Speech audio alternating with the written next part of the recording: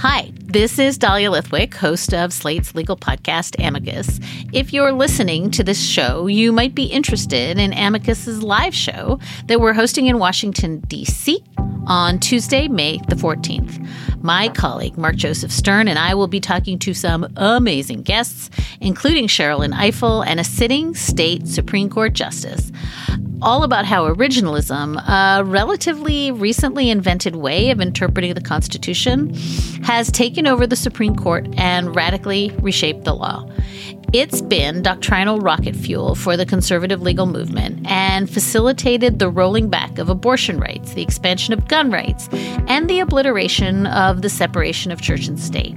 And as another wildly consequential Supreme Court term careers to its end, the court's originalists are on a tear. But there's something you can do about it, and we hope you'll join us in D.C. on May 14th to explore the possible pathways out of the current situation. Go to slate.com/Amicus Live for tickets. I think about from the moment I was born, I wanted to be president of the United States. Everyone knew that's what I wanted to do. What made you decide that you wanted to go to law school? It seemed like a lot of people went to law school who became president of the United States. That's Anne Hill. She started at Yale Law School in the fall of 1968. So we jumped from a couple of women in the class before to 26 women in my class. There weren't enough men because of the Vietnam War. At the beginning of her first semester, it seemed like all her plans might get derailed. I had missed my period and I thought I might be pregnant. And this was not the way I wanted to start law school. Anne knew that this was not a good time to have a baby.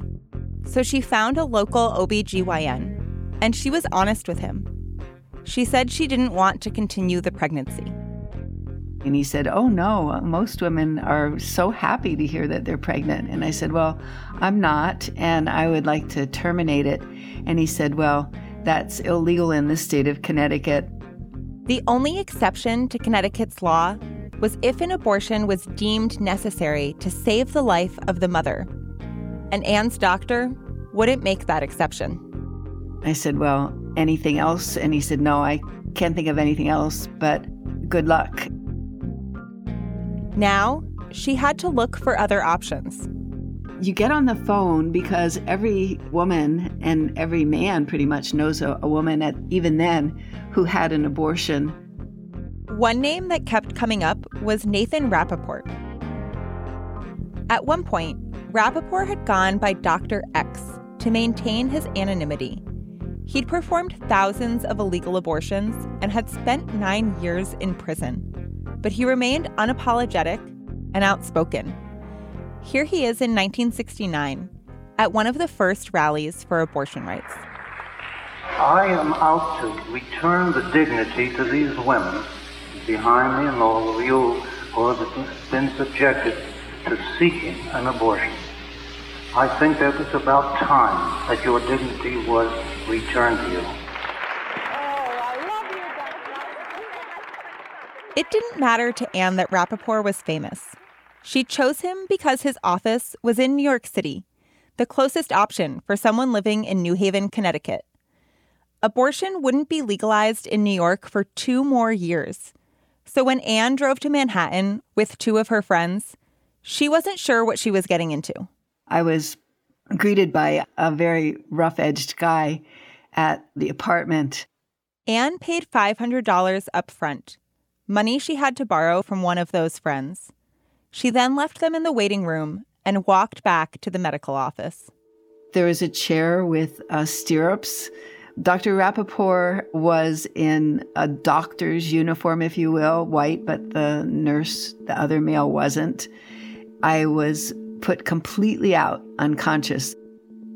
When I woke up, I did not know how long the procedure had been. I had no idea if I had been there 10 minutes or 10 hours. I came to in that room eventually and didn't feel the pain immediately. And Dr. Rappaport at that point brought out these papers. Those papers had nothing to do with Anne's procedure. They were articles and documents about Rapoport's legal troubles.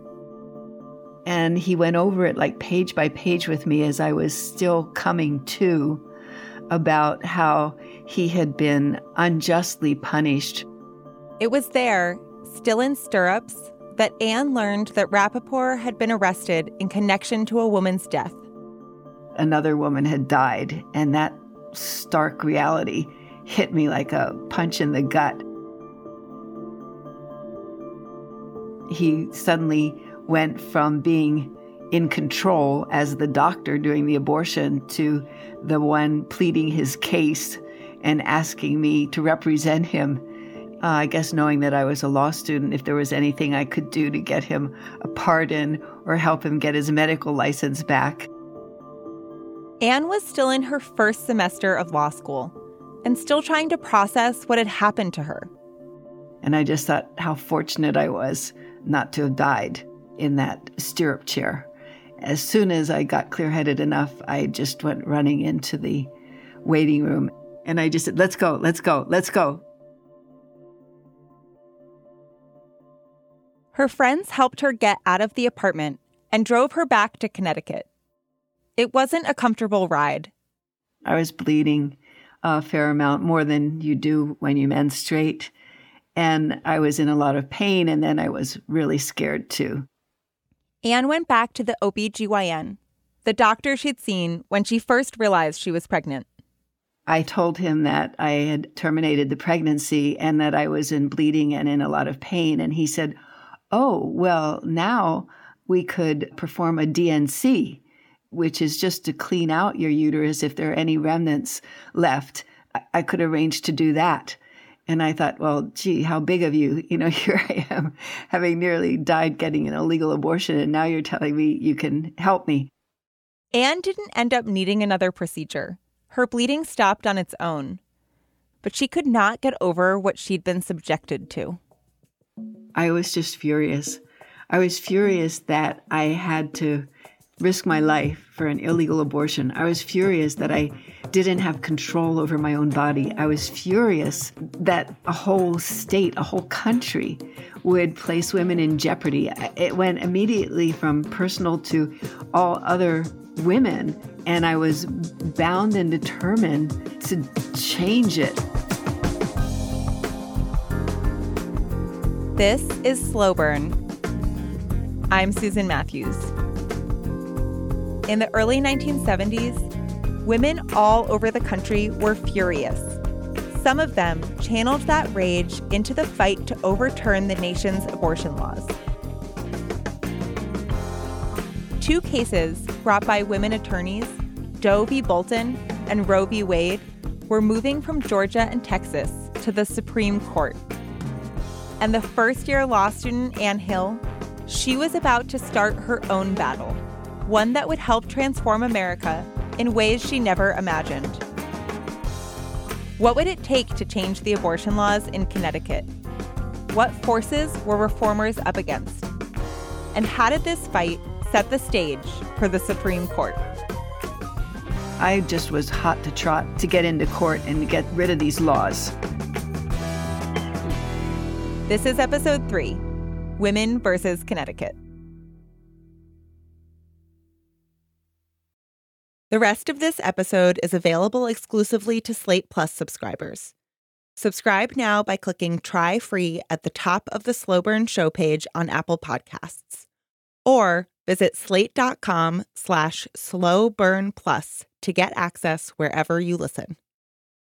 By subscribing to Slate Plus, not only will you unlock the entire season of Slow Burn Roe v. Wade, but you'll also get full access to all your favorite Slate podcasts, all ad-free.